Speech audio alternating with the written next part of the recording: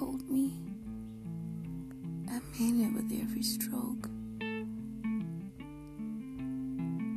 Make love to me.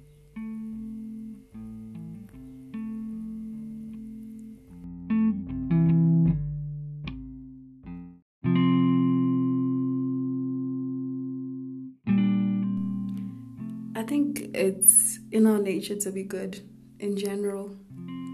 Like, we are kind-hearted. Like, we have love, we have everything in us that God has put in us. But somehow, when we get hurt or we experience trauma, we sort of move back from that.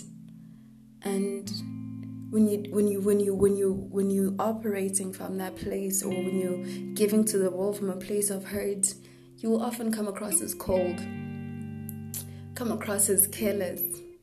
But in reality, you're just in a place of hurt and fear, and you're so afraid to let yourself go or get to that place of vulnerability.